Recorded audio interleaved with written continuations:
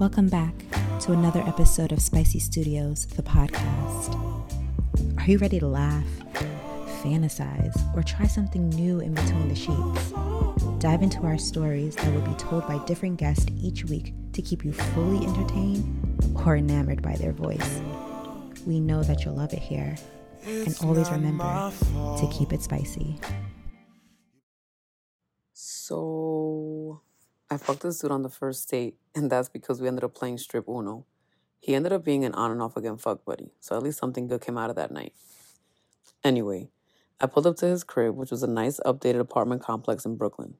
He told me to just bring myself, but I'm not a dusty bitch, and I brought over a bottle of Casa.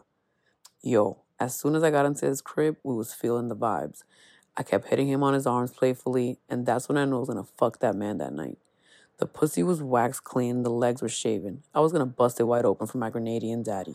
So we keep drinking, and we blew down a few L's, and he goes, "You ever play strip Uno?" I'm like, "Nah. I'm trying to get right into the fucking part, no lube." As long as the pussy was moistened, she was ready for the action. I mean, he laughed, but I was dead ass. So he goes on to tell me the rules of the game. He took out all the wild cards, 6, 7, 8, and 9. He said, if any of us have to pick up from the deck, the last card on the pile correlates to how many pieces of clothes come off. Skip and reverse, regular.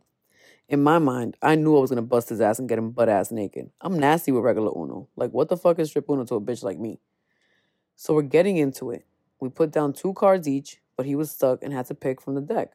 The last card on the pile was a 4, so he had to take off his pair of socks, sweatshirt, and a wife beater. Yo, easy. I got this in the bag. Then I had to pick from the deck, and the last number was on the deck was 3. I took off my socks and shirt. I had a bra and my pants on. Eventually, he gets naked first, like I thought. Oh my God. He was looking all good, all husky, and dick just slanging. I love me a nice teddy bear with big meat. I wasted no time and sat him on the couch and gave him some head. I wanted to swallow that dick whole. I was trying this trick I saw on Pornhub where this lady swallowed the dick and balls. I was practicing on cucumbers and shit, so I just knew today was going to be the day I did it on a living, breathing dick. I cleared my throat and flexed the muscle so it can be wide open and went in. He wasn't very long, but he was wide.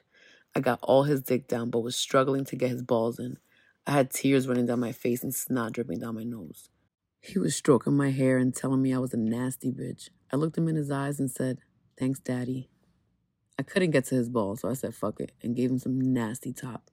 He was wiping the tears off my face, and he told me to look at him as he fucked my mouth. I was ready.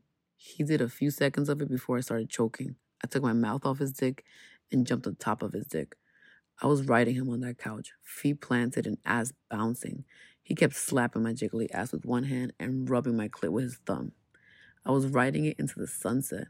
I came and I got off his dick and saw the cream all over it.